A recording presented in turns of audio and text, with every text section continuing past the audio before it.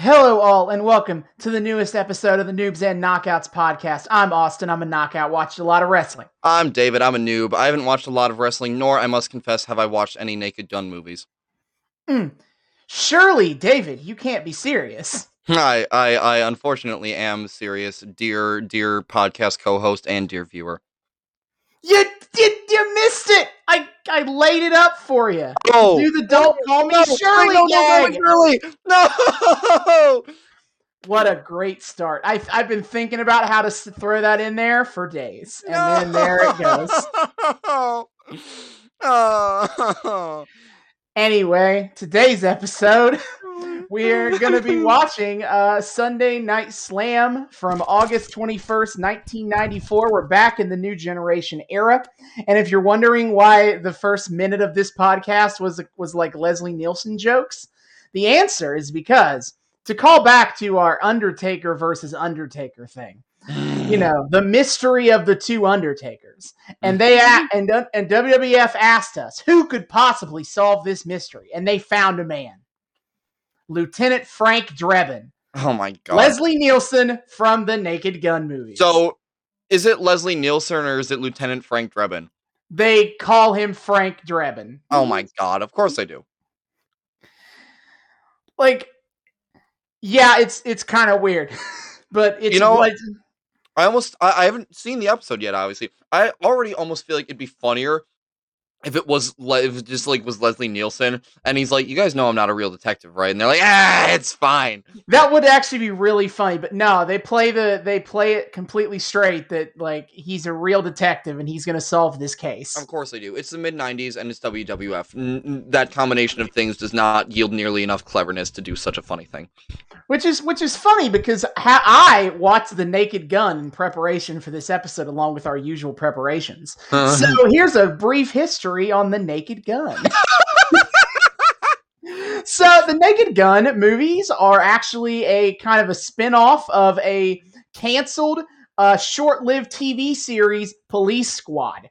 And so Police Squad was originally like an ABC comedy. Same setup and everything. But it got canceled after 4 episodes. They ended up airing 2 extras. And this is the funniest reason I've ever heard for a show getting canceled. Is ABC felt that Police Squad required the viewers to pay too much attention. Basically, the idea is in Police Squad, it's not like a lot of, first of all, Police Squad, I should say, is a parody of police procedurals. And the joke is that Lieutenant Frank Drebin is a complete and utter idiot who only accidentally ever solves anything. Shocker.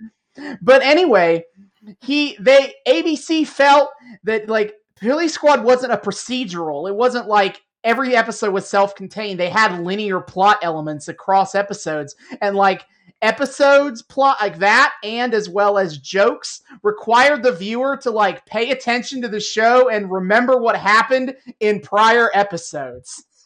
Wait, the show got canceled for being serialized? Yes, the show got canceled for being serialized. Can somebody please explain to me how they felt that the viewers just, it would be better to have shows that don't require as much attention span on a weekly basis. This is the most poorly aged thing of 1982 television. It's like this is too serialized. No one's gonna want to watch a comedy where the jokes carry over across episodes. Who would want to watch that? I mean, to be fair, comedy serialization is a tough thing to do, as I have learned the hard way by other TV shows I watch attempting such a thing. I mean, I agree, it is, but it's just so funny that like there are so many shows now, comedies now that have serialized humor that it's really funny that they were like in '82 they were like, nah, man, this is too serialized. And I imagine too, like, if they were saying the jokes also required you to pay too much attention, it was probably like almost like a Mel Brooksian style of comedy where like it was just joke after joke. And I wouldn't be surprised if the network is like, no, make it dumber. I didn't watch any Police Squad, but that is also part of what they said it was. It was just, the jokes were too rapid fire, man. Oh my god. Oh, that makes me so angry. Okay. But anyway, they cancel the show, but they end up making a movie about the Naked Gun movies, and that were hugely successful of the same premise. And I watched the first one. It's hysterical. Some of the raunchy jokes weren't for me, but that's just, but I gotta say, the jokes about police stuff and like tropes of police squad work were amazing. There was a joke where he goes down to he's like talking to an informant to try to get him to say something. He does the thing where where the informant's like, I don't know if I know anything, and he pulls out a 20 and he's like, do you know something now? That kind of gag. But then, he does that. But then the informant's like, why do you want to know? And Drebin goes, I don't know if I want to say. And he pulls out the exact same 20 and gives it back to him. And they go back and forth with the 20 on like this. That's good. Yeah, I've heard the first one is really, really good. Yeah. This is technically a tie-in to the third one, in that the third one came out in March 1994. So, right on, really culturally relevant is this reference. Oh, God. But yeah, so that is the set is the reoccurring kind of the A plot of this special that we're going to be watching tonight. That is a special 2-hour episode. Oh, fancy. Man, imagine when it used to be special when their episodes were 2 hours long. Pepperidge Farm remembers. Pepperidge Farm remembers. But yeah, so the A plot, they filmed a bunch of skits of Leslie Nielsen doing detective stuff, looking to figure out the truth behind the two Undertakers situation. Yeah, of course. They aired some of these on TV, and I didn't even realize that this was the same skits until a couple of them in. And then I was like, I'm skipping these. I'm saving this. Oh God. I don't want to know all the jokes before they. Yeah, I'm sure they're going to be real bangers. Yeah, they're not. Yeah. So I guess kind of the story. It's been about a month and a half of Monday Night Raw since we were last here. Oh. Great. So what has been going on is the Undertaker v. Undertaker plot. Not gone anywhere. It's same spot as it was a month and a half ago. Yeah, I was going to say, from the way you indicated to me last time we were here, it's a whole lot of nothing. It is. We almost had a something, I'm going to be honest, is in the last episode of Raw I watched, Paul Bearer and Ted DiBiase have a spat on the King's Court over this. And it ends, and like fake Undertaker actually like starts choking out Paul Bearer. But then, it's funny because I re-listened to our episode about this before this week, and so we had talked about the reveal moment. I thought we were going to get a reveal moment. Yeah. Because the lights, he's getting choked by Paul Bearer. The lights go down, and they're hinting that, oh my God, the other Undertaker is here. But then he doesn't show up. The lights come back up. Paul Bearer is out of the ring, perfectly fine now, yelling that, oh, my Undertaker is here! Even though, again, he doesn't appear. Yeah. And DiBiase and Undertaker are just like, huh? What's going on? Like, that is literally the segment. I'm like, my God. Were they trying to make every worst decision possible? Like, the level of dumb here is insane. No, it was such a layup of a segment, and they still don't really get it right because we don't even see the actual Undertaker. How do you mess that up? I don't understand. I don't get it either. I was just baffled watching it because I was like, oh my God, is something happening that I didn't think was going to happen? Is something happening? No, never mind. Did the writers' brains collectively short circuit halfway through writing that bit? Because it's such an obvious setup. You know, if the lights go down, what happens next? Why aren't we doing that? Yeah, I know. I have no understanding of what's going on here with that. But yeah, that happened. Bret Hart and Owen Hart is also in kind of this is just the way this works at this point in time, in that at this point in time, you know, once they set up the match, then they don't really try very hard to move things forward. Like, Bret and Owen's been in the places for months. So, like, there's not really a lot going on here in terms of, like, further plot progression. Most interesting thing is they had a bit is they're really trying to sell the idea that like the family is getting torn apart by this. Has the family not been in the process of getting torn apart over the last however the fuck long they've been feuding? Yes, but they're bringing it back again. I see. I don't get it. No, we got a segment of the King's Court where the only place where plot progression happens on these shows is Jerry Lawler. Damn it, Lawler. Yeah, so you got Owen Hart and Jim Neidhart, mugging for the camp, like kind of mean mugging around. He actually tries to play this off like Brett is the black sheep of the family here, that they're all behind Owen. But don't worry, Bruce Hart is here to disavow that notion. Whoops. Yeah, Brett and Owen aren't the only wrestling brothers in the Hart family. All of them became wrestlers. Wait, I forgot about this. But Brett and Owen are the only two that are any good. So they're the only ones who kept wrestling. Oh, no. But they like to have the Hart family like show up for this is not the first time they've done this in this Owen versus Brett saga, where they've had the family come out and talk about it. So Bruce comes out and is like, "You're a disgrace, Owen," blah blah blah. Bruce sucks. The best thing that ever happened to Bruce Hart was during a match where all of the Hart family was wrestling as a team, and Bobby Heenan was on commentary, and he decides to shit on Bruce by going, "Hey, what kind of name is Bruce? Martha had 9 months to come up with a name, and the best thing she'd come up with is Bruce." Sick burn. He has better ones, admittedly, but that's always a memorable one. Is him just being like, "Oh, that's stupid. Bruce is a stupid name." I guess it's cute. My favorite one of Bobby Heenan's hates the Harts jokes is that like Stu Hart was sitting at ringside for this match, and he had like this big like leather jacket on with a bear on the back, and he goes, "Oh, look at that! Stu has a picture of his wife on his jacket. How nice!" Ah! What the hell? Mean? Calling not Martha Hart, Helen Hart. Calling Helen ugly and Stu old and stupid is the go-to place for making fun of the Harts by heel commentators. Helen Hart. I gotta say that's a hell of a name. Anyway, so that's that. I almost felt something by a match happening on Raw, but when Owen Hart to kind of had a match with 1-2-3 Kid in this last episode, and it was really good until it ended when Jim Neidhart ran in and interfered, and so it was ended by DQ, and then they both just beat up the 1-2-3 Kid for a minute, and that's it. What? Why?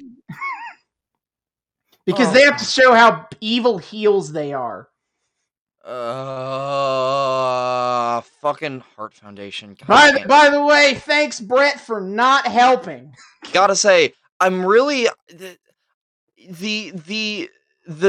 Hart Foundation really just does nothing but kind of annoy me whenever they show up. I really want to like them and be into them, but they just never really do a good job at making me feel anything other than like general annoyance in their general direction. There was like they had that one kind of like match where I was like, it's kind of cool they were like double teaming and going so hard, but like, Jesus guys, just chill out a little bit. Fuck. Oof. But yeah, so that's that. Let's see. Razor, and time to get to stories that have actually made some progression that I can talk about.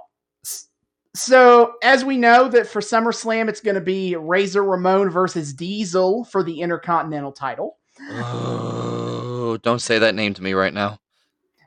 Yeah, so Diesel's on this show. I know he's new generation. It's an open wound, Diesel, at the moment.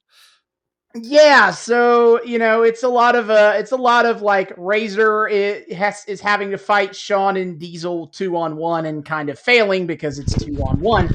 Mm-hmm. Kind of the big one is that Shawn and Razor had a match on Raw that was also pretty good. Wow, they keep having these good matches on occasion. That's nice, I guess. But they have the match and Razor loses because Diesel boots him in the face and it gives Shawn the ability to win. So, but don't worry, he's got backup. Chicago Bears running back Walter Payton. I'm sorry? Because Leslie Nielsen was enough of a celebrity hook for you. We got Walter Payton in here. What? Why? So he's going to be at SummerSlam to make sure that Shawn Michaels doesn't try any funny business. Is he wrestling? Nah, he's just going to be there to stop Shawn from fucking around. You know, I don't know if that's like a relief because he's like, not a wrestler, or disappointing because that would be hugely entertaining. It probably would be pretty entertaining, yes. But yeah, so that's where that's at. All right, Lex Luger and Tatanka. This is This is the most consistent weekly progression of any storyline going on so far. Oh, woof. So it's been a series of continuing escalations of basically of Ted DiBiase is like, I have signed Lex Luger, and Lex Luger's kind of like, no, you haven't. Incorrect. But then Ted DiBiase keeps showing up for all of Luger's matches as if he was the manager. Why? Because he's I don't know. He's trying to sell the idea that he actually has purchased Lex Luger. But he clearly oh god. You know what? I'm not going to question anything. The writing in this era is fucking stupid, and we're almost done with it. Oh, I'm just going to roll with it. Okay. And Tatanka's like, what the fuck, bro? You changed, bro. You sold out, bro. And so Lex Luger's like, man, I haven't done anything. I have literally done nothing. But because Tatanka wants to throw hands, they're going to throw hands at SummerSlam. Of course. Okay. And then we've had 2 new matches announced for SummerSlam to kind of round us out here. Oh. We had a women's segment, David. It is a miracle. Oh. David? Femoids? In my 90s wrestling? We had 2 women's segments in the last 6 weeks. What? Okay. And as we're all kind of making jokes here, but I want to kind of point out that this era of women's wrestling isn't terrible because WWF's idea was, what if we just sign a bunch of talented women from Japanese wrestling and just put them on our show? Yeah. The problem is that they don't show them on TV, like ever. As an example to you of what I mean by that, I have now watched every Monday Night Raw from the end of WrestleMania 10 at basically the start of April to now, August 21st, 94. The women's champion has been on TV 3 times. Oh, no. There is nothing here. And 2 of those 3 times happened in the last, month and a half. Yep. I'll give him points for putting them actually close together. Yes, they're telling a real story with this one, actually. So basically, Alundra Blaze is the All-American champion, woohoo, and she's like, I want to challenge her for SummerSlam. I already beat Luna Vachon. Can I wrestle someone new, please? And then Luna shows up and is like, Alundra, please. Oh no. But she brings out Bull Nakano. Bull Nakano is one of the greatest Japanese wrestlers of all time. So this is very exciting. They had a match on Raw. It was actually pretty good, but Luna helped Bull win the match, and so now they're going to have a match at SummerSlam. Alundra Blaze versus Bull Nakano for the women's title. Okay, that could be something. That sounds actually kind of promising. Yeah, it probably will be. We're not going to watch it on this podcast because we can't watch full pay-per-views around here. But I'm sure it'll be very exciting. All right. I wanted to include it, David. I really did, but the top 3 matches already took 2 hours, so nothing. Okay, fair enough. And then in our newest, greatest rivalry for SummerSlam, Mabel versus Jeff Jarrett. The Doink the Clown thing basically got dropped. Nobody cares. Thank Christ. Who's Mabel? Yeah, Mabel is one of the 3 men in Men on a Mission. Oh, those fuckers. Okay. Yeah, basically, if you don't remember, they're basically the epitome of rap for white guys. I mean, they're all black, but the rap is that corny, late, early 90s rap that white people liked before gangster rap got popular. They unironically make one of their big, like, crowd chants, "Whoop, there it is." Oh, no. I will have to say, I love how multiple times in this podcast you have had reason to bring up, like, the pre-gangster rap era of like R&B. Yeah, wow, yeah, it's true. I appreciate it. Hey, wrestling is an inherently musical thing. You love to see it.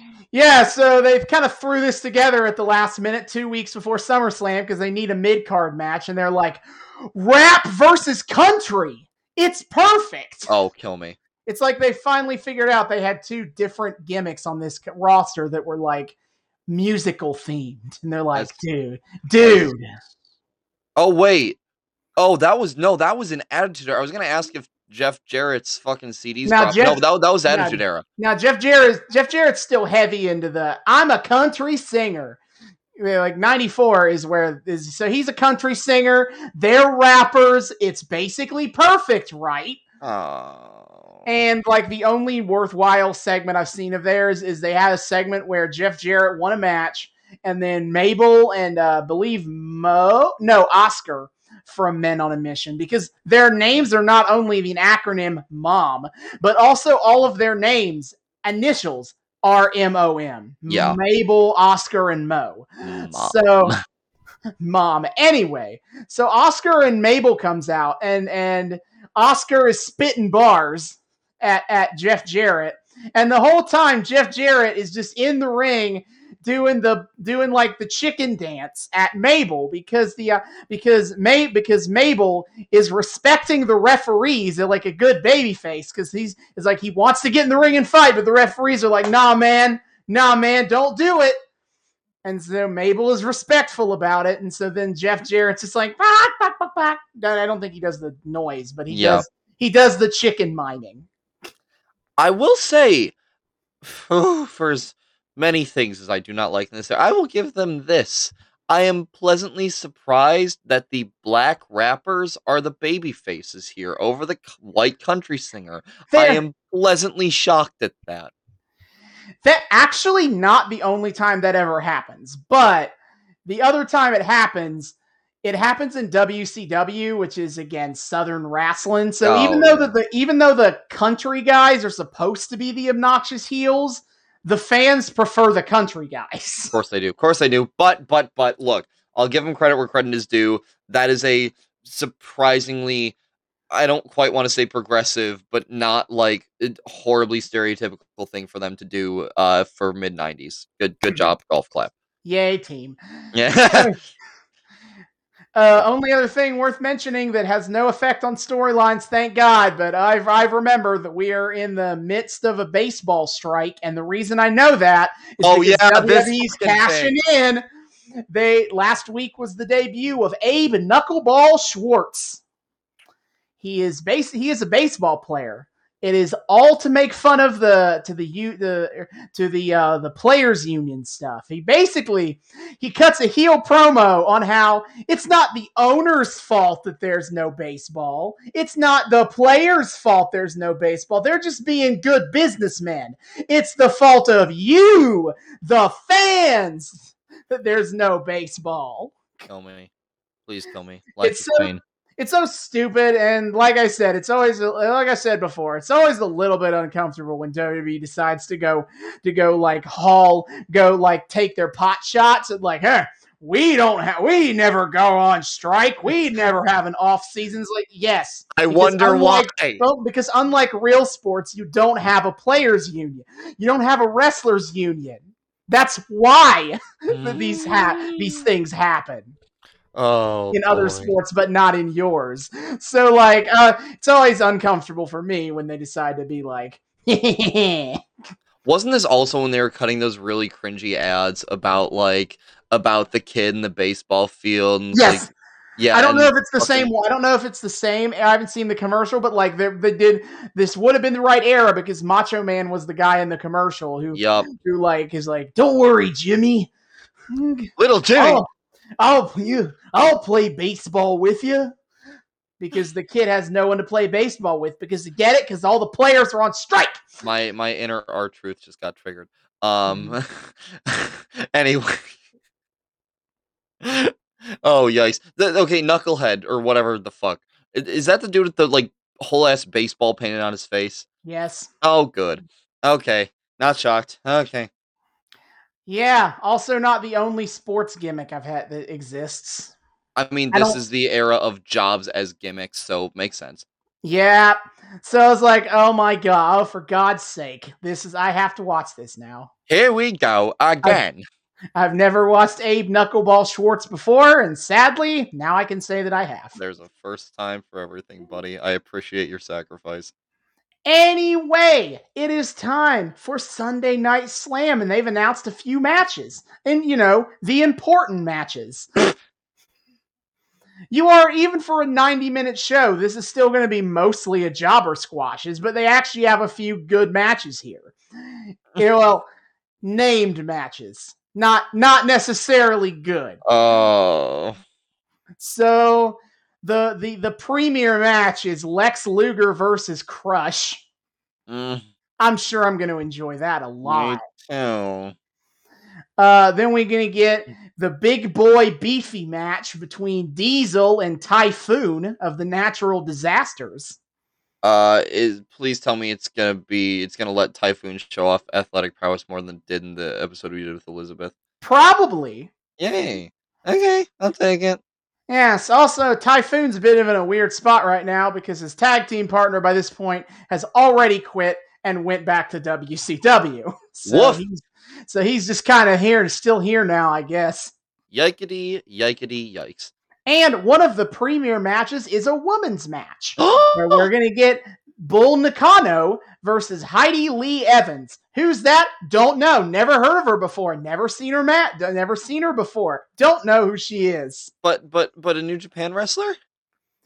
Not New Japan. New Japan is men's only. But a Japanese wrestler indeed. Yay! I don't believe we've ever talked about this before because it's never come up. But in Japanese wrestling, the wrestling companies are completely gendered. There's not really any major companies that are both men and women's wrestling. It's all it's like men's wrestling over here, women's wrestling over here.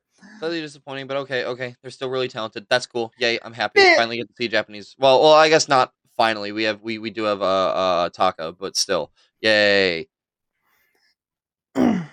Yes, that, and then of course we get the Leslie Nielsen skits, and the show ends with we get to see Vince McMahon and Jerry Lawler in the WWF studio taking studio calls. Oh no. From the fans. Oh no. Gonna be a good time. That'll be interesting. But yeah, I guess I've never really talked about what Sunday Night Slam is. It's kind of what it sounds. Kind of like it's basically just there to be a hype up the pay-per-view special weekend show event. Yeah, we're doing something not Raw. That's cool. Yeah, it's very exciting. Anyway, that is our front half. Alrighty. We are going to see things, I'm sure. We are going to use our eyeballs and observe moving pictures, and we will have some things to say about it in a little bit. Yep. See you guys in the back half. Hasta luego. And we are back. We have just finished 90% of Sunday Night Slam, August 94. I'll explain that when we get to it. I really pulled out my inner Nostradamus at the back end of the front half a little bit. That certainly was a set of moving pictures that I looked at with my eyeballs. Yeah, that is true. Yeah, I can't make this show about nothing joke, both because we've already did it. We've already done it. Two, because I can't say that nothing happened. Yeah. It's just it was there. Most of it was there. This was a passable episode of New Generation. Now, longtime listeners will know that we here on the Noobs and Knockouts podcast have a wee bit of a distaste for the new generation.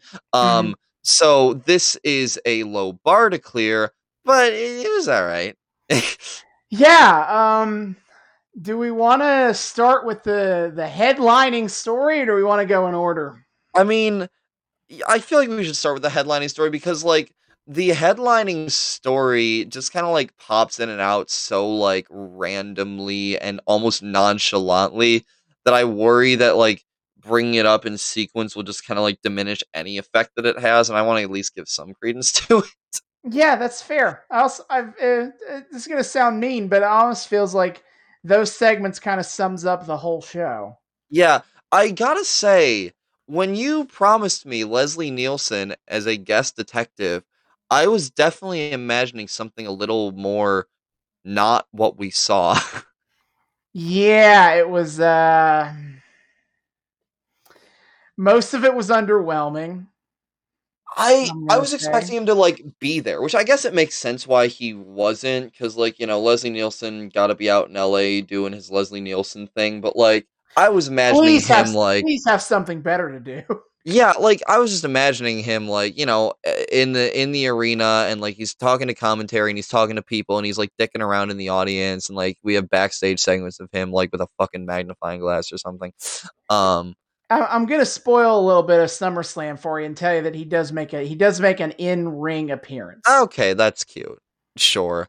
But yeah, so we got more on Undertaker versus Undertaker this time, and we were a bit mistaken in the front half. They were referring to him as Leslie Nielsen. He just acts like Frank They Drebin the whole time. Yeah, he acts like Frank Drebin, and they treat him as if he is an actual detective. That he's not an Yeah, actor that played a detective. That he is a detective. yeah. Um, but basically what it was is they showed like a little preview that I guess they'd already shown before of him talking about I am here to find the Undertaker. Yeah, they do the whole setup of the entire feud, so that you understand what we're doing here. Yeah, oh yeah, we got a whole video package about it. Which I guess I appreciated seeing all those little like highlight reels. Mm-hmm. Um, and it also just highlights for me like again just how stupid this whole thing is.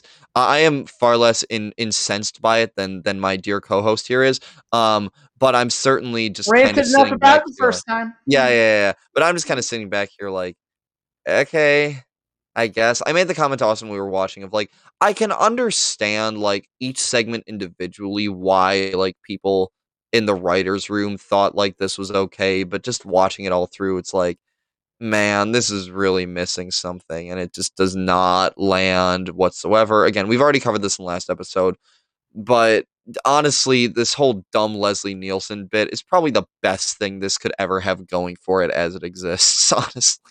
Yeah, so this is a whole lot of them trying to do jokes with Leslie Nielsen. I say try because I think most of them are they're not even they're so lazy I don't even think they're funny. Except for the Yeah, last bit had some they of this were relatively amusing. yeah, so the first one he talks about that he has seen the light and he will find the truth about the Undertaker, and then the joke is that they like turn the lights out on him. Yeah, yeah. And then we see him in like an office with like a friggin' Pepe Sylvia board up.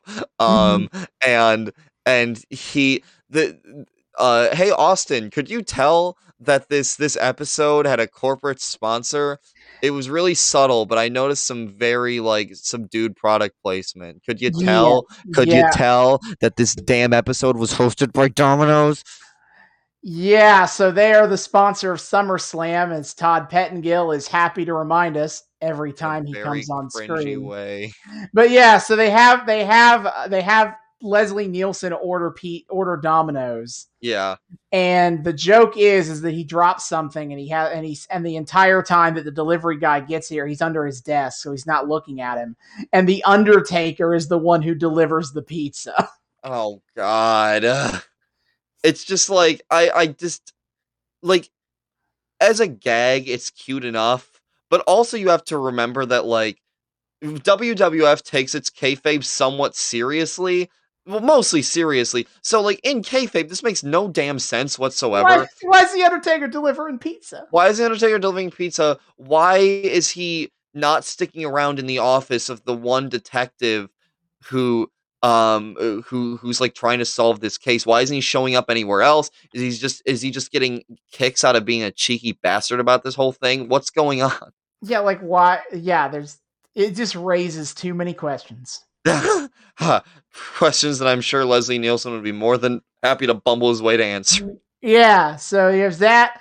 The third one is he is like staring off into the distance in front of blatant green screens, Yeah, saying that of different like locations, like he's traveling around the Coliseum. world looking for cases, and the gag is Yeah. that every lead has a dead end.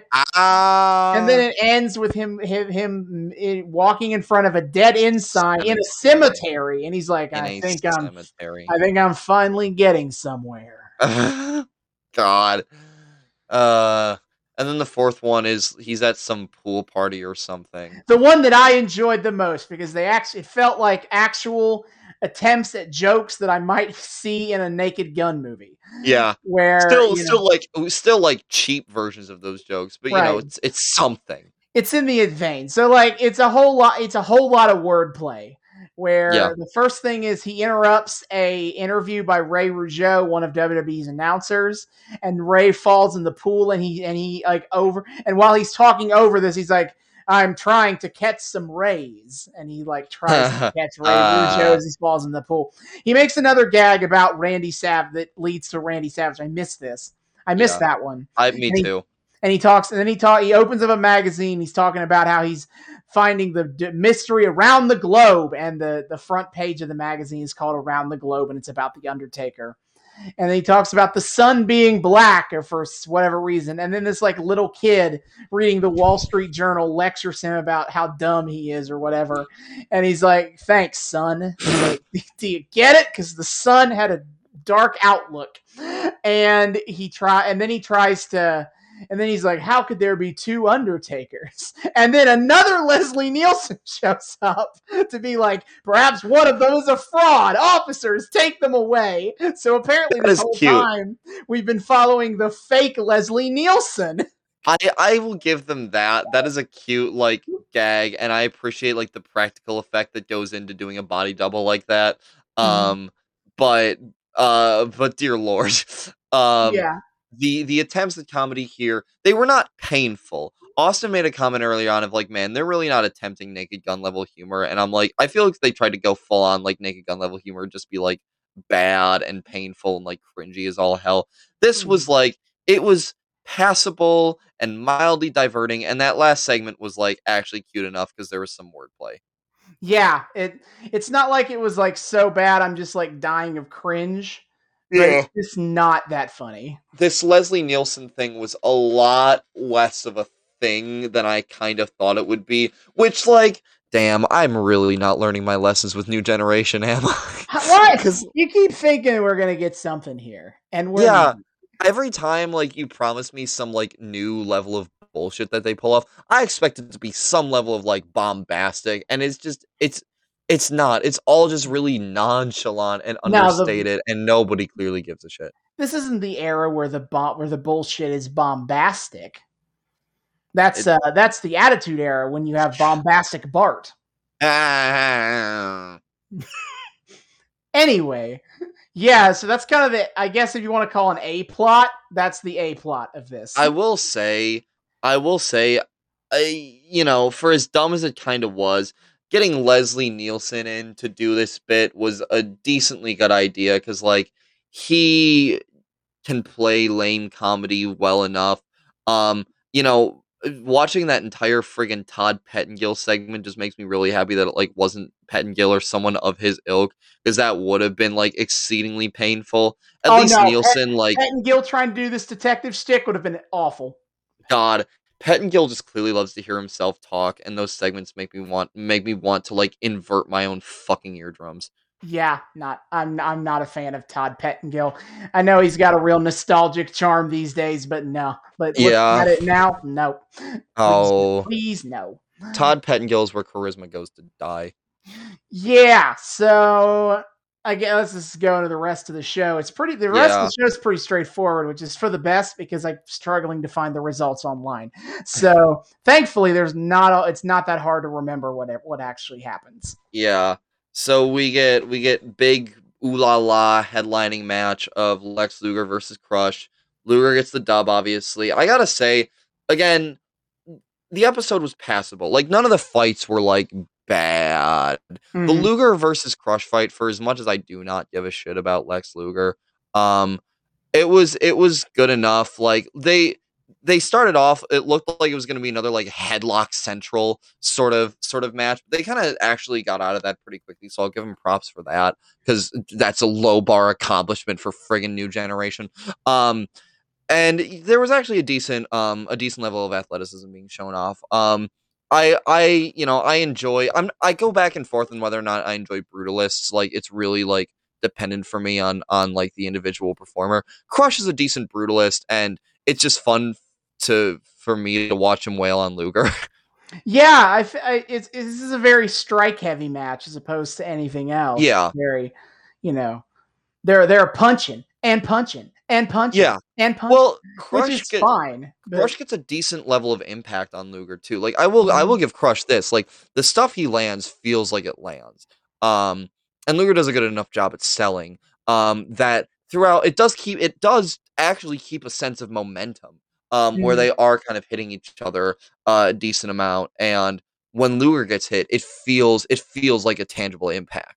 I don't know exactly what it is about Crush's style that lends to that. He's just very good at getting those like hard hits and like getting jumps down from the top rope. And clearly exerting some level of weight when he has somebody in like any sort of submission hold. That is compelling enough just in the like, oh yeah, I imagine that hurts. And like, good show there, buddy. Yeah, it was a decent enough match, Yeah. And and and Luger matches up decently well. For as much as I don't care about his character, like yeah, that was actually a good show of athleticism from him, and obviously he gets the dub because of course Murica gets the dub, and he's on the card for the pay per view, so yeah, of course we're gonna give him right. the win. Yeah, Um, and related to that is DiBiase comes out in the middle of the match to kind of be on Luger's side and kind of leading again to this oh kind my of god, trying to this whole question that stupid. like they keep trying to be it's very story of continuing Luger is rejecting DiBiase's affiliation and DiBiase keeps showing up as if there is an affiliation. Man, this is the worst will they won't they I've ever seen. It kind of is, yes. Because the And question isn't will they won't they, it's more like when will DiBiase get the hint and fuck off. this is like the wrestling manager equivalent of the beleaguered nice guy who just keeps asking until he gets a yes. Oh god, DiBiase as a nice guy makes way too much sense. Um Mhm. God, yeah. So that was a thing. And again, I was just rooting for Crush to get the dub. I knew he wasn't going to, but it looked like he should have. I'll give him that he put on a pretty good show. Um, and I appreciate his kind of like brute strength style. He's one of the ones Mhm. I can kind of get down. Maybe it's just because he was beating up on Luger, but I Yeah. appreciated kind of what he brought to the ring. Yeah. And Luger was serviceable enough. Yeah. So we get that, and we get to a tag team match between the Million Dollar Man's actual cronies, Yeah, IRS and Bam Bam Bigelow. No promo from IRS this time about how we're all tax cheats. I'm very disappointed. And then they're facing the 1-2-3 Kid and fucking Sparky Plug. Yeah. I noted to Austin how funny I find it that IRS is paired up with Ted DiBiase, who $1 Million Man not being a tax cheat is like the most like sus thing I've ever heard. Um so I mean, I but it mean, also I at the same mean, time makes all the sense because of course he doesn't care because DiBiase's rich, so like why would he care? I mean, I would point out that the IRS has cut a promo about how he completely doesn't understand progressive taxation because he cut a promo about how the rich people pay the most in taxes, so you people need to pay more, pay your fair share to ease that burden. Shakes fist, pours. Yeah, so I'm sure in his mind, DiBiase pays too much in taxes. Actually, yeah. IRS won't be satisfied until DiBiase is legally a tax cheat. The ultimate irony. But yeah. That match. I mean, look, 1-2-3 Kid is in the match. As I remarked while we were watching it, 1-2-3 Kid can make anybody look good in ring. He is exceptional. Yeah. I deeply enjoy watching him, as I've made abundantly clear on this show already.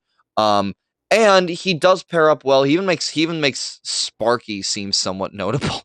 He makes Sparky look way cooler by comparison. I will say, there was kind of this cool kind of dichotomy going on here because both Bam Bam and IRS, like, you know, speaking of Brutalist, that's kind of more their style, and Sparky is more of kind of like the limber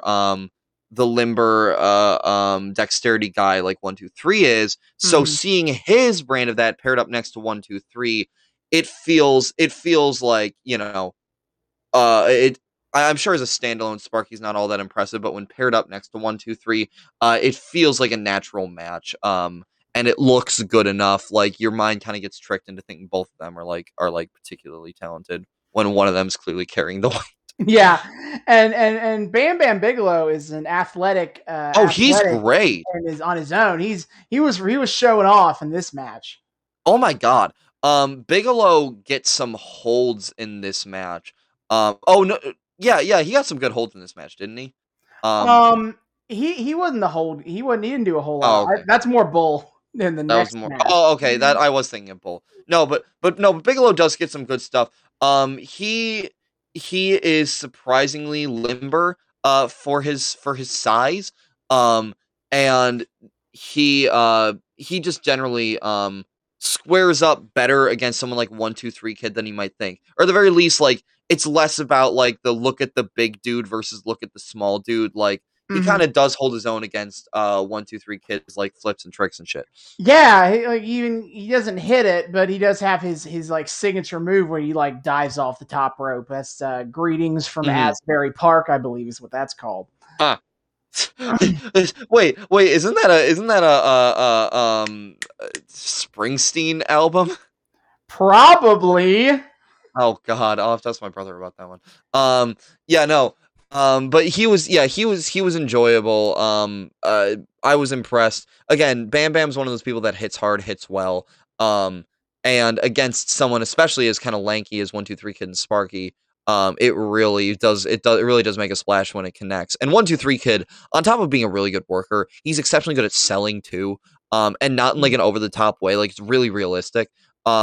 So the two of them going up together was a good enough matchup. And IRS is competent enough. Like, he's not a standout wrestler by any means, but he's a big, thick boy, and he works well enough that putting him in a ring with someone produces good enough results generally. I put him in the same category as Sparky Plug in that he's not particularly impressive as a solo guy, but in a tag team it can work. He works.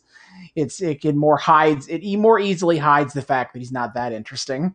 Well, because I kind of not to like shoehorn in a theme here, but this kind of, you know, brings me back to something I said to you while we were watching, of like, you know, these matches are competent in this episode, like across the board, they're competent.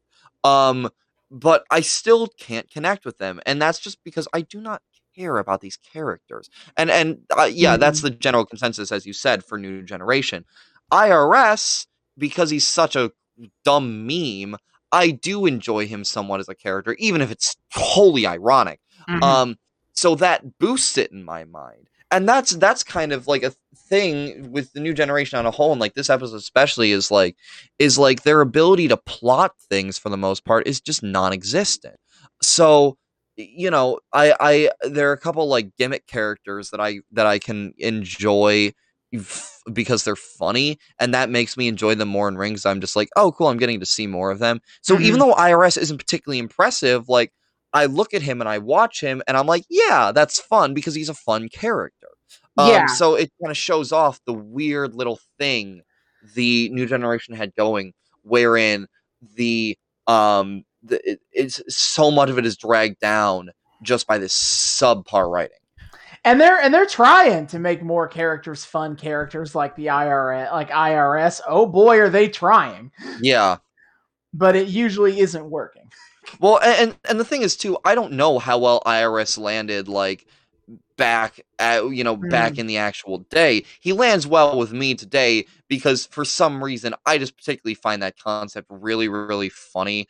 And just generally the big scary like everybody's a tax cheat dude in like 2021 feels like kind of this brand of humor that I can appreciate in the modern age. I don't know how well he landed like in 94 or whenever. That's fair. He doesn't seem like a particular fan favorite, but the whole like everybody's a tax cheat thing I imagine at least makes him stand out somewhat. Yeah. He's memorable even if it's for like the absolutely insane idea for a wrestling character of thinks everyone is a tax cheat. Gonna talk about taxes all the time. But that does feel like a pertinent thing to really think about when it comes to this era, because again, we're seeing in action the piss poor ability to create any sort of compelling storytelling. And so it leads to like, we bring in Leslie Nielsen for a guest spot, and it's like the bits are charming, but they're not particularly funny. I imagine if this whole Undertaker thing were played better, I would have found them, even if they existed in the exact same way, I would have found them a bit more like fun and charming and entertaining if everything surrounding it wasn't the stupidest waste of potential in the universe. Yeah, like it feels like everything in the New Generation is either bad or a waste of potential. Not really anything better than that. And it really shows the WWF's ass here, because the really because as we've kind of discussed, we'll touch on every once in a while in this show, is they put on a weekly fake fighting show. That's a lot of work, and it's very hard to keep a consistently really good quality. That's why there are like really standout episodes, because you can only pull out like the really, really good stuff, once in a while.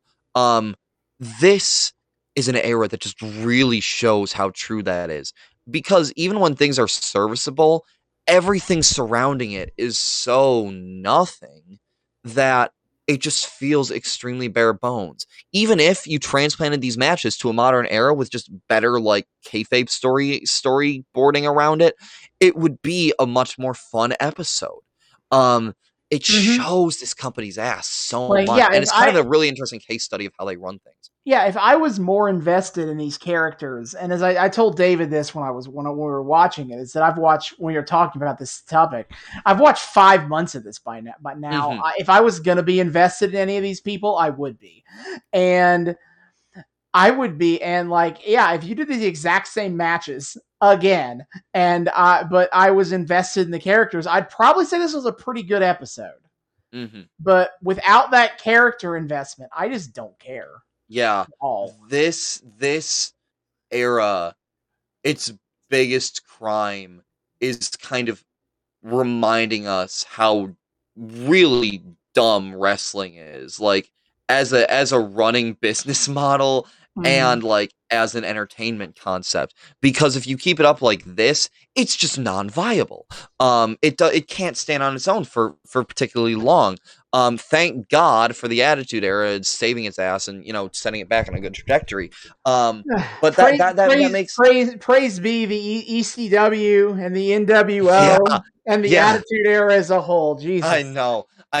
But it does. That's what makes this era fascinating, is just watching this company flounder makes you appreciate why in other places it works. It really makes you understand that, which I think is kind of a cool takeaway to have from this era, if nothing else, because the rest of it sucks so hard. Yeah, take the wins where we can.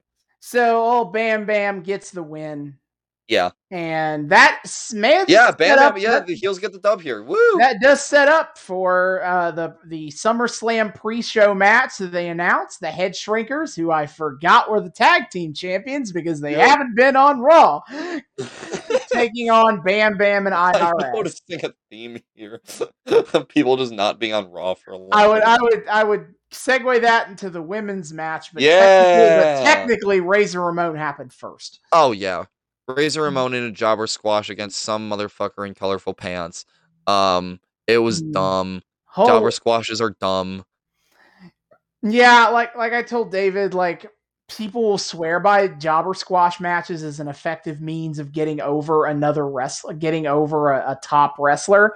And I'm sorry, I just don't see it. I don't see how, I don't understand the appeal. I can understand the appeal on an occasion.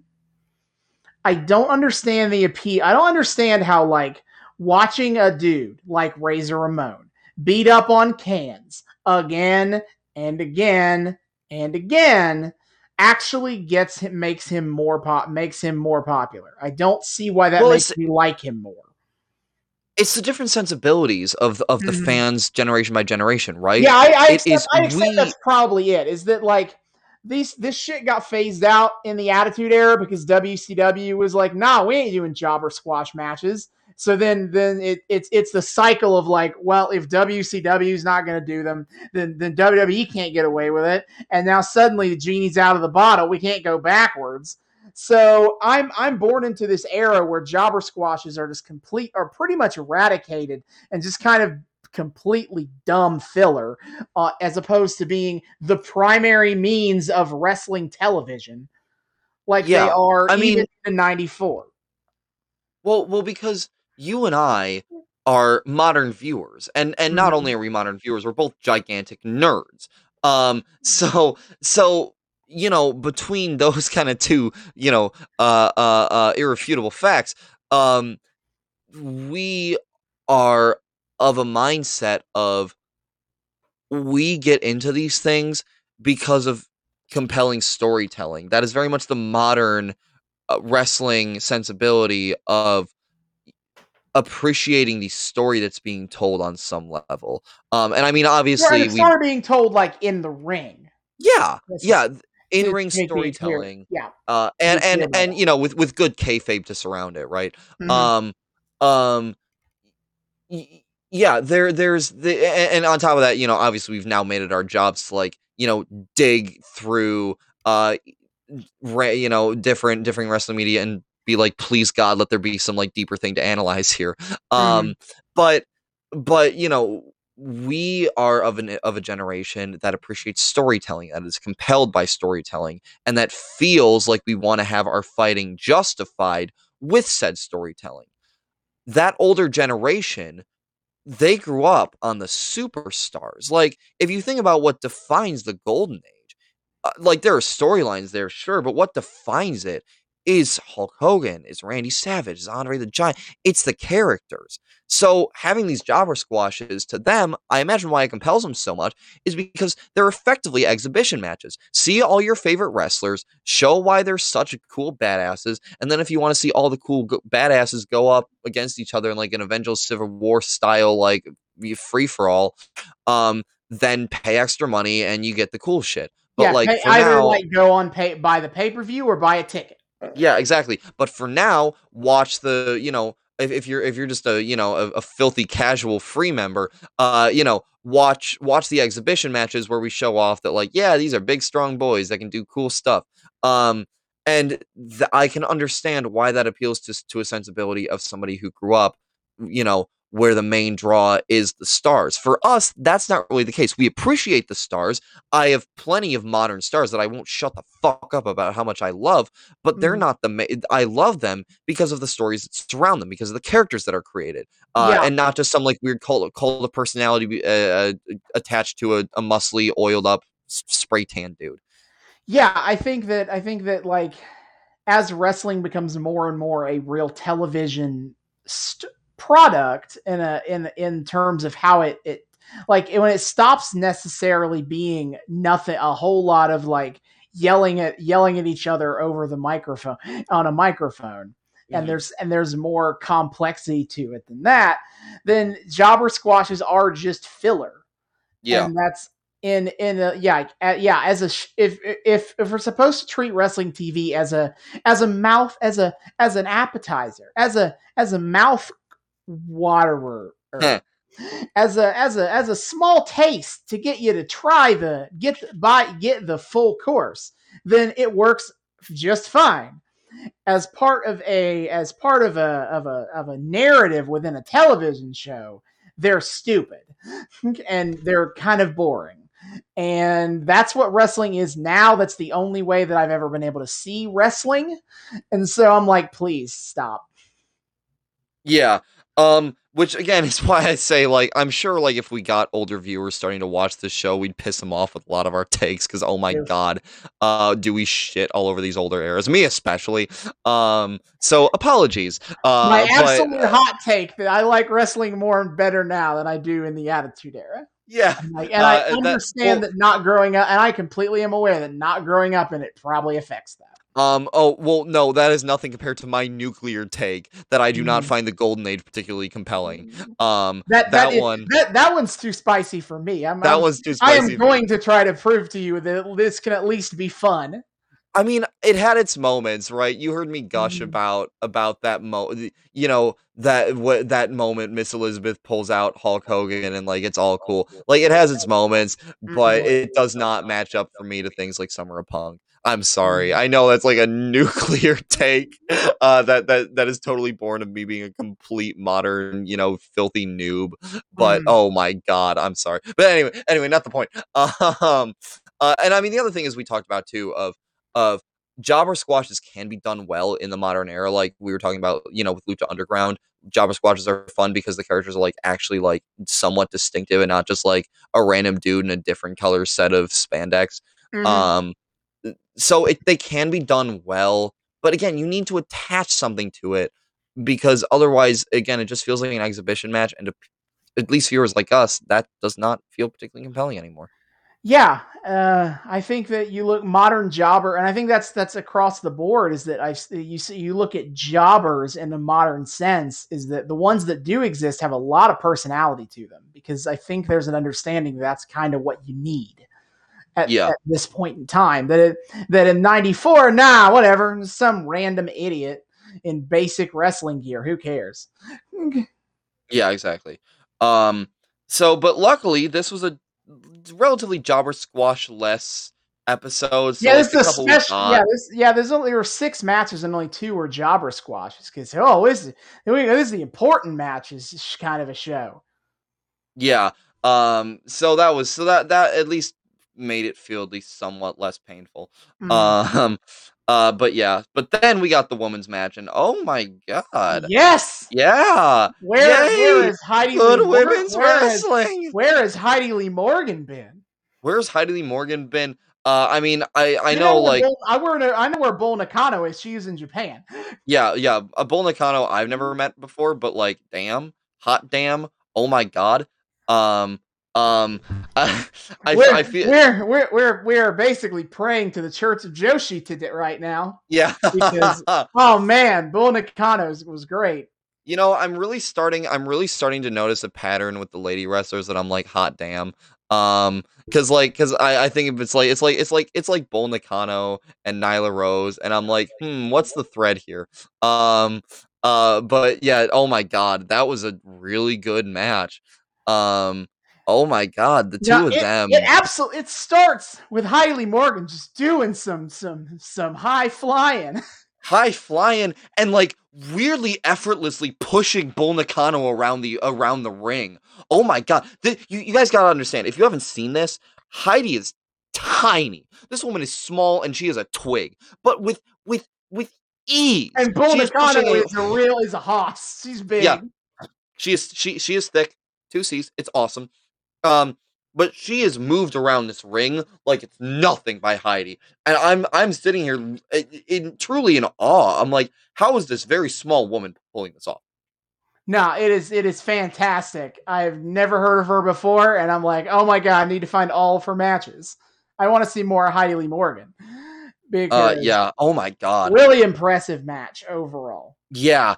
Yeah, no, it was Bull Nakano I was thinking of. Bull Nakano gets some really cool holds on Heidi. And Oh, yeah. Heidi, I have to imagine, is flexible as all hell Oh, because of she some looked of the it. position. Yeah. But like I can't even like describe all of the moves, but Bull Nakano did a fantastic job of just kind of like constantly transitioning to different moves in completely Oh my different god. submission moves completely in a completely smoothly. Yeah, in like a blink of an eye. Mm-hmm. And constantly. It wasn't one or two switches. She goes between like 5 or 6 at least. Mm-hmm. Oh my god. And she just seems she does a good job at I mean she's not a particularly like impressive like heel character from like just this one match, but like I can even tell like the charisma she has. Like even though she probably doesn't speak English all that much, which is why she has Luna, ask Luna, yeah, yeah. Luna Vachon. Can I just refer to Luna as on this show? Because God, oh, she annoys me. But it was probably why she's freaking Luna as her manager. But um, but like even then she does a good job at like playing up like arguing with the ref and just being a dick. No, She seems like so much fun. she like stomps Heidi Lee's arm, and then once she's doing the submission stuff, she starts biting her hand. I know. And the ref doesn't care, and you almost like The rest just like, hey, the you ref feels stop like that. scared to say things to her, which is understandable. I would be scared to say things to her too. Mm-hmm. My mouth would dry up and just little like blah blah sounds would come out. But oh my god. What was really cool about this match too? It didn't, you know, for as much as I talk about it, I enjoy having my matches where it's like, you know, the limber versus the brutalist. This for their very obvious physical like stature differences, this did not feel as much like that. Like it was a little bit, but it wasn't so like kind of ham-fisted. There was a lot going on in this match. Yeah, Bull Nakano isn't, despite her size, it didn't wrestle very much like a power wrestler. Yeah, like, it was a lot more technically focused. She's limber and agile too, and Heidi is really strong. No, it's that judo tossing Bull Nakano was a real what the fuck moment. I know. And oh god, there's just this one image seared into my mind. Bull Nakano got Heidi into like this like really fucky fireman's carry. That not fire. It wasn't a fireman's carry because it wasn't up on her shoulders. It was like down like in front of her stomach. Oh yeah, is this when she has?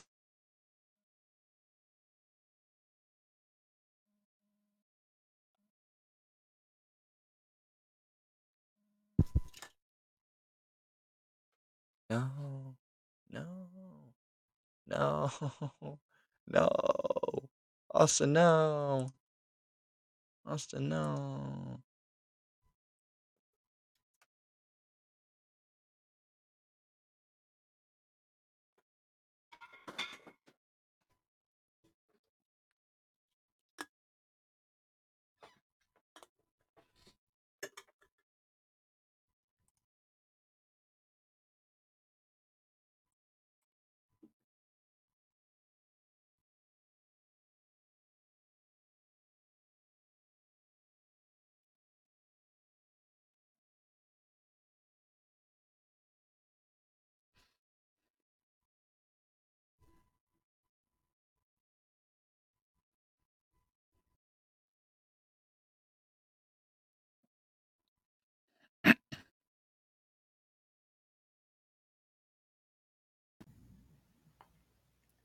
David?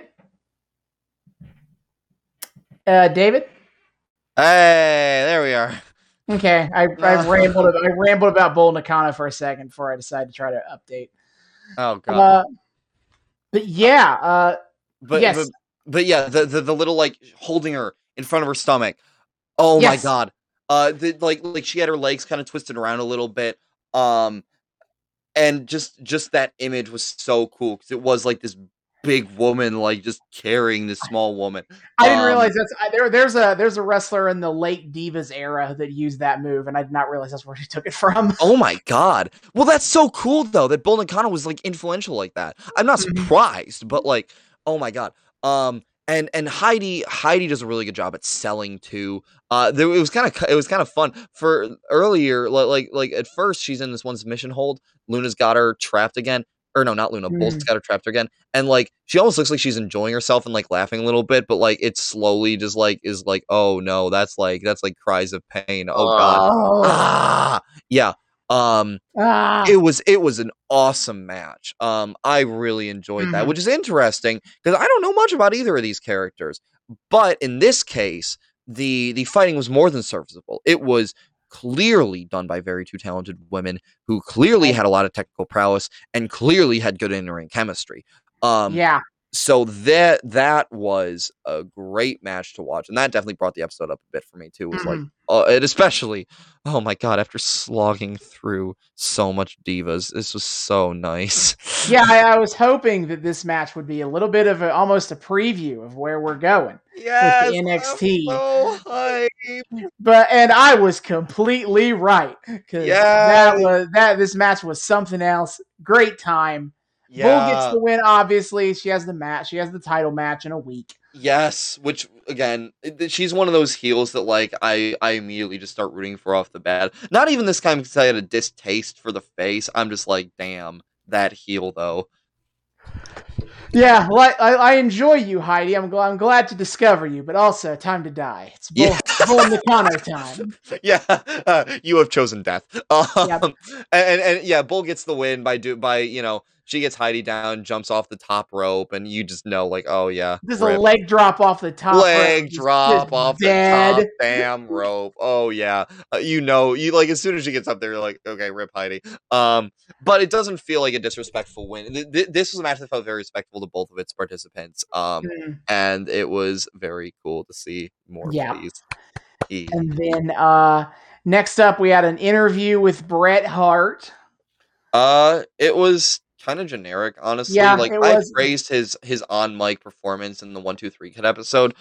This was a lot more like it went on a little too long. It was just him calling out Owen and, you know, like, ever since you were a baby, you know, you're always a little shit. But like, basically, what it was. I did enjoy him calling Jim Neidhart fat and stupid, even though it's like, dude, you wrestled with him as your tag partner for like a decade, and you're like, he's always been really fat and stupid and ugly, and I don't like him. You know, I could see that going from an affectionate, like, friendly, you're fat and stupid to like, I don't like, you know, you're fat and stupid. Yeah. But yeah, it was kind of drawn out. It was fine enough. I mean, I enjoy Bret enough to kind of give it a pass. Like, okay, buddy, do what you got to do. I know this is your big literal blood feud. So yeah, go off. I guess Bret's trying his hardest to justify his loss to Owen to not make it seem. Posting. Yeah, he's like, oh, but you see, you know, that was only that match wasn't for the title, and I was distracted because later in the night I had the WWE title match against Yokozuna. So, but I was only pretending to be a loser. But no, he tries to play it off like a fluke, and I don't necessarily know if that was the best character direction. Like I disagree with that. Yeah, I don't think that's a strong way for Bret to go. No, it's not he doesn't have a strong case. I think it would have been better off, you know, him just being like, yeah, he got the better of me, but I'm the best there is, the best there ever was, the best there ever will be, yada yada. He's not going to get me twice. I've been training up. I'm ready now. Yeah. With the title on the line, I won't fail again. That just feels more right for Bret anyway. Like, Owen seems like the one who would make excuses. Bret doesn't seem as much like he should be the one who's like, well, I took it easy on you because you're my brother, and it was not for the title, so I wasn't as focused, and blah, yada, yada, yada. Yeah, no, that doesn't seem like Bret at all, so that was kind of dumb. But, like, it was fine. It didn't hurt. I was like, okay. So, you know, go get it, buddy. Go off, I guess. Yeah, and then next match, the match of the big boys. The big boys. Typhoon and Diesel. The big boy. Oh, yeah. Okay, I will say Diesel in this match was actually pretty good. As loath as I am to say nice things about Diesel at this particular juncture. David's still not over last week, so I'm really salty. But no, it was a good match. Typhoon again. Typhoon, as Elizabeth very smartly pointed out when we had her on, was Typhoon for as big a boy as he is, really surprisingly athletically gifted, dexterous. He does some jumpy top rope shit that I'm like, ooh, hello.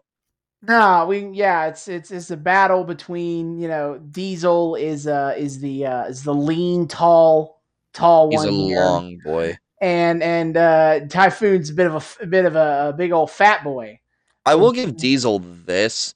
He doesn't nearly have the same amount of finesse, but like aesthetically and lengthwise, he does almost feel like a precursor to like Johnny Mundo. I can see how that aesthetically kind of looks like that, because Mundo is similarly very lithe. Yeah, and and Diesel uses his length to his advantage. Like he does like the kicks, and he's able to his wingspan, right? Works to his advantage of trying to like get safer hits where he's not as much in danger of getting just yeeted by the force of nature that is Typhoon. Yeah, and amazingly, force of nature. See what I did there? Yeah. Amazingly, Shawn Michaels doesn't really get involved. Shawn Michaels is really restrained. He lets Diesel do his thing here. Yeah. And Diesel does get the win. The commentary questions this, and I also had the same one: is he going to do the jackknife powerbomb on a man who's 400 pounds? The answer is no. He just kind of does the big boot to the face. Yeah. A couple of times, and that's what gets the pin. Am I correct in remembering that like Diesel even not Diesel, Typhoon even like does a flip at some point in this match, or am I crazy? I don't remember him doing that. I just remember him doing something where I'm like that's surprising for your size. I'm not remembering it. I don't know. He does all this to say he's not just a brutalist. He does bring more to the table than just I hit hard and like, sit on people or whatever. Yeah. That's what's his face's shtick. But it was a nice enough match to watch. Again, I don't care about these characters, and it wasn't like a good enough show that like I was like, oh, I don't care that I don't know the characters. It's still fun. Like it was fine. Diesel was, I was like, okay, fine, you're cool. Typhoon is fun to watch because he brings more to the table than like you would think just by looking at him. Honestly, I was also just really appreciating Shawn Michaels' drip. Like he had on like, one of those tops that's like it's just like sleeves and a collar and just like dangly shit. It was a bunch of crosses. Oh yeah, he is really going wild these days. Yeah. I mean, I appreciate it. He's showing off his style, and he's missing his assless chaps. These chaps are fully assed. Unfortunately, no.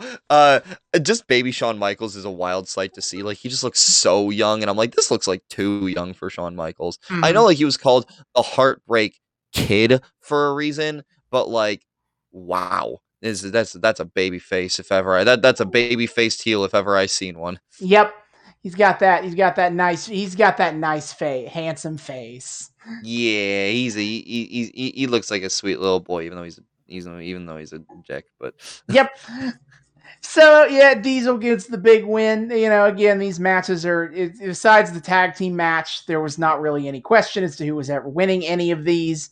Because guess what? The people who have pay-per-view matches on next week, they're the ones who are going to win. Yeah, pretty much. Yeah, shocker, right? Yeah, so that happens, and then the last match is a squash, is with the Underfaker. Oh God. Yeah, we have Underfaker here. Whole lot of nothing. Not even anything worth talking about. It lasts for 2 minutes and it's done immediately. It did make me question, again, not to beat too much of a dead horse and just constantly bitch about how dumb this storyline is, but like, what does Ted DiBiase want with an Underfaker anyway? Like, let alone with the Undertaker himself. Like, I get Ted DiBiase likes buying people, but like, Undertaker comes with like a whole lot of baggage that you got to deal with. And what kind of highlighted this for me was when Undertaker pins the jobber that he went up against. DiBiase's getting out the body bag, just literal baggage. Yeah, literal and figurative. Gets out the body bag, for the jobber to deposit it. And I'm like, this seems like the sort of thing that DiBiase could not be bothered to do. Why is he going to all this trouble? Like, if you really think about it, DiBiase, let alone dealing with like the Undertaker, is just like a lot. Like having an Underfaker, it doesn't make sense. Like you could argue like it's just like a trophy case thing for him, like he wants to own all the wrestlers, but real Undertaker would never bite. But like it just seems like if you got to keep up the act, like it's too high maintenance for someone like DiBiase to really feel like they should be invested in. Why? Like you expect me to believe the return on investment here is working out? Yeah, it just makes no sense why he's gone to all this trouble anyway. And I would like to think that maybe we'll get some semblance of a fucking explanation when we do SummerSlam. I was about to say I highly doubt that's the case.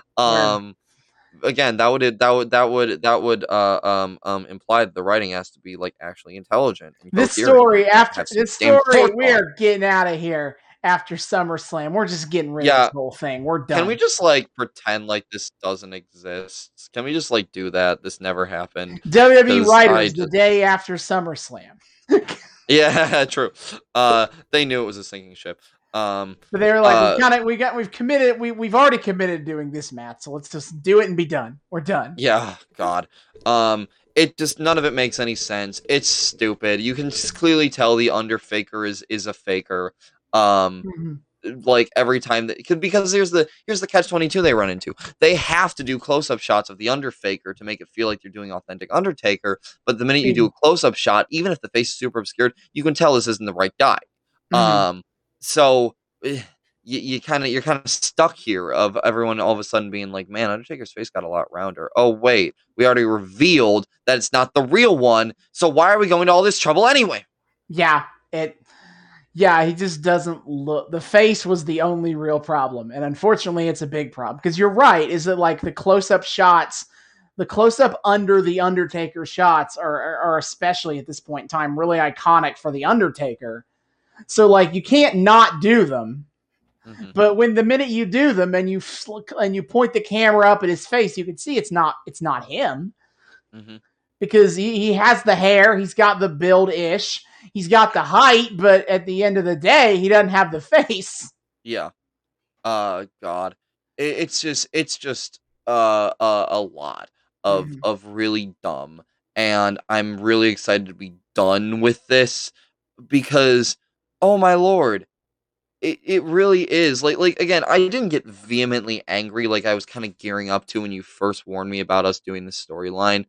But it's just disappointing and it just feels like I'm wasting my time here because there's no forethought. There's no investment and just nothing they try putting into this works. Like the best we get is Leslie Nielsen. That's the best we could ever get out of something like this is like this poor comedy man who deserves way better, trying his best because he's getting paid for it, and he actually does a decent job at being charming because he's Leslie Nielsen. Even in his worst work, you can't help but be like, this guy, so that's sure. We get some cute segments out of it. Oh my god, am I excited to only have one more fucking episode of this left. Yes, to wrap this one up, as I said at the beginning of the back half, we're only 90%. So the entire night they're hyping up that at the end of the show, the last 30 minutes, it's about 17, can you consider commercials, it is a phone call-in segment between Jerry Lawler and Vince McMahon in the WWF studios, taking actual calls from actual fans. And it just kind of being an excuse for Jerry Lawler to riff. Yeah, Austin was a merciful god this time around and let us skip that. Yeah, it adds to it amounts to nothing. It's just Jerry Lawler doing his shtick and then cutting them off with this cartoonishly large red button that hangs up the phone. Look, I can only say shut up Lawler so many times in succession before I turn inside out, dissolve into a sentient black hole, and scream the true name of God. Yeah, so I didn't see any point in us really watching like 15 minutes of that, because that is literally all it is, and that is the entire rest of the show. Yeah. So what is, I don't see a point in bothering. I don't think there's anything worthwhile there. All hail the merciful Austin. We are not worthy. That is our show. That was an episode. Overall, not the worst New Generation episode we've watched, but dear God, does it really lay bare? Oh, it's ironic how relatively not bad this one was. Just really lays bare why this era sucks so hard, because you're sitting there thinking this should work, and it just does. It should work on some level, and you just can't connect with it for the most part. We had one good women's match. Leslie Nielsen bits were kind of cute. That's it. So it's an exercise in frustration at this point of God, you could have done so much better with this and you just didn't. Yeah, I kind of agree. It feels like a microcosm of this era where there's like one or two good things, a couple more things that should kind of be good but aren't really, and then a whole lot that is that just isn't worth it. Not remotely. It's sad and it's frustrating, but the nice thing is this was just under 20 years ago. We know we have so much more on the horizon that's so much better. It's just like, it's really baffling to watch this and be like, how the hell did this company not collapse under the weight of its own dust in the mid-90s? It came so close. It came within a fucking hair's width. But in the end of the day, it survived. Yeah, I know. Amazingly. And all the better for it. Just, oh my God. We only have one left. And merciful schedule. Next week we get to go back to Boyle Heights. Yeah, we do, because next time we are returning to Boyle Heights. Yay. As Lucha Underground continues, we are merely episodes away from an episode that I have been very excited to talk about. But for now, we are continuing on our trek, and in classic Lucha Underground fashion, they announce absolutely nothing going in the prior episode. But yes, good. We do know that the next episode is called Eye for an Eye. Oh, buddy. I know what that means. Yep. That's a very exciting reference. Before we go, it has been brought to my attention that perhaps we should talk about where you can watch these wrestling shows that we talk about, and going forward I will. Unfortunately, this is a bad week to do that, because here's the thing. So WWE is current moved network in America shut down. I watch this stuff via VPN, which can be found for cheap and sometimes free, but it's not easy to do. They are moving their stuff to Peacock slowly. So as of right now, unless you are comfortable using a VPN, there is no way to really find this episode, Sunday Night Slam from August 1994, that I could find. I could not find it at all. So if you are looking to watch it, you can probably find the Leslie Nielsen bits on YouTube. Yeah.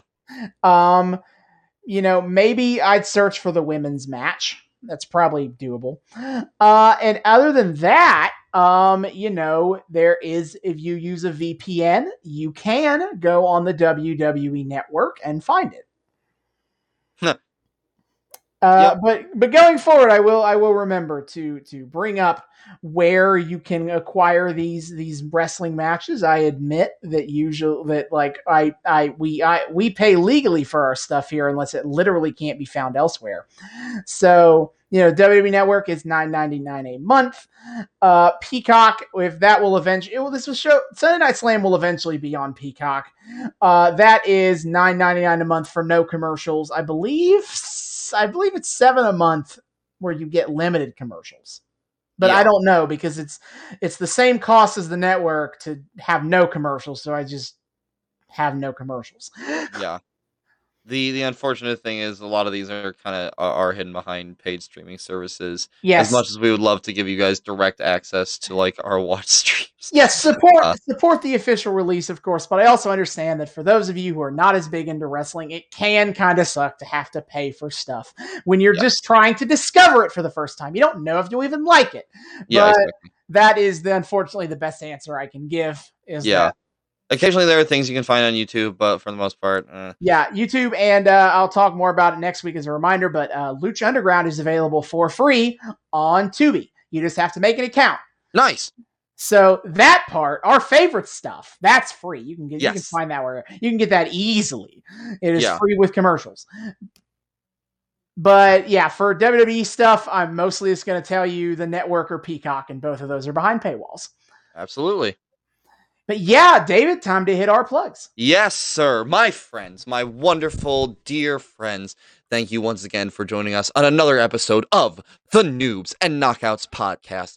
If you are a returning listener, thank you so much for coming back and spending your time with us. We are delighted to have you here. If you are a first-time listener, welcome. We are honored that you decided to join us. We hope you continue to join us more in the future. If you would like to do so and you're not entirely sure how to, not to worry, my friends. I have the answer for you. 1, you can subscribe to us on YouTube. We are the Noobs and Knockouts podcast. Hit subscribe, ring that bell, give us those likes and comments, and add us to your playlist. Go through our playlist. We have all of our storylines broken down into individual playlists. Thanks to Austin for that one. So if you want to follow a specific storyline all the way through, you can do that very easily. You can also find us on 3 of the best places to listen to your podcast, and that would be Spotify, Apple, and Google. Follow us, give us ratings, just generally listen to us, give us those clicks. Just all the engagement. We revel in it. Any amount of support you can show our show, and if you want to tell the algorithm that we're a nice thing to listen to, by all means, we ain't gonna complain. So yeah, be sure to check us out on there. You can also follow us on our socials. You can find us on Twitter at Noobs and Knox Pod. That's Noobs, the letter N, Knox Pod. We tweet out just random funny little memes. We engage with the broader wrestling fandom community at large. We post whenever our episodes drop. And of course, Austin live tweets wrestling wherever it happens. My friend, what is the schedule for this upcoming week? Yes, as usual. AEW every week because it's the only one I consistently watch live. No disrespect to any other shows. I just don't bother watching them live, so I can't live tweet it. So, I also try to live tweet the Impact WWE and AEW pay-per-views. Is to keep up doing is that if you want to watch AEW along with moi, yes, it is on at TNT's Wednesdays at 8. Usually, I admit that this week they have been preempted by NBA playoff basketball, so they are airing on Friday at 10 p.m. on TNT. Hate to see it, but what can you do? Yeah. The NBA makes more money. But normally 8 p.m. Eastern on TNT is AEW Dynamite. Now, as for their pay-per-views, you can watch Double or Nothing is their upcoming pay-per-view. It is dropping the day that we drop this episode. So if you're one of those first day listeners and you're like, this pay-per-view sounds interesting, go ahead and you can find it where pay-per-view providers can be found, as well as Fight.tv. It is $50. I'm not going to say that you can't pirate it, but I will not tell you where to find it because I am especially for pay-per-views, especially for pay-per-views, I'll say it like that. I am very much in the mold of supporting the official release. Yeah. But what card do we have in store? Well, we have quite a few cards. We shall have I have the wrong card up. I have the 2021 up. I thought this is weird. So, on the pre-show, that one's free on YouTube, by the way. You will get Serena Deeb versus Riho for the NWA Women's Championship. It's going to be great. Serena Deeb is a technical magician, and Riho is extremely charismatic Japanese star. She's been wrestling since she's 9 years old, guys. Dude, Riho rules. And she is amazingly athletic, and it's a very fun match. But on the main pay-per-view card, we have the Young Bucks, Matt and Nick Jackson, who are basically a bunch of flippity-doos dickheads.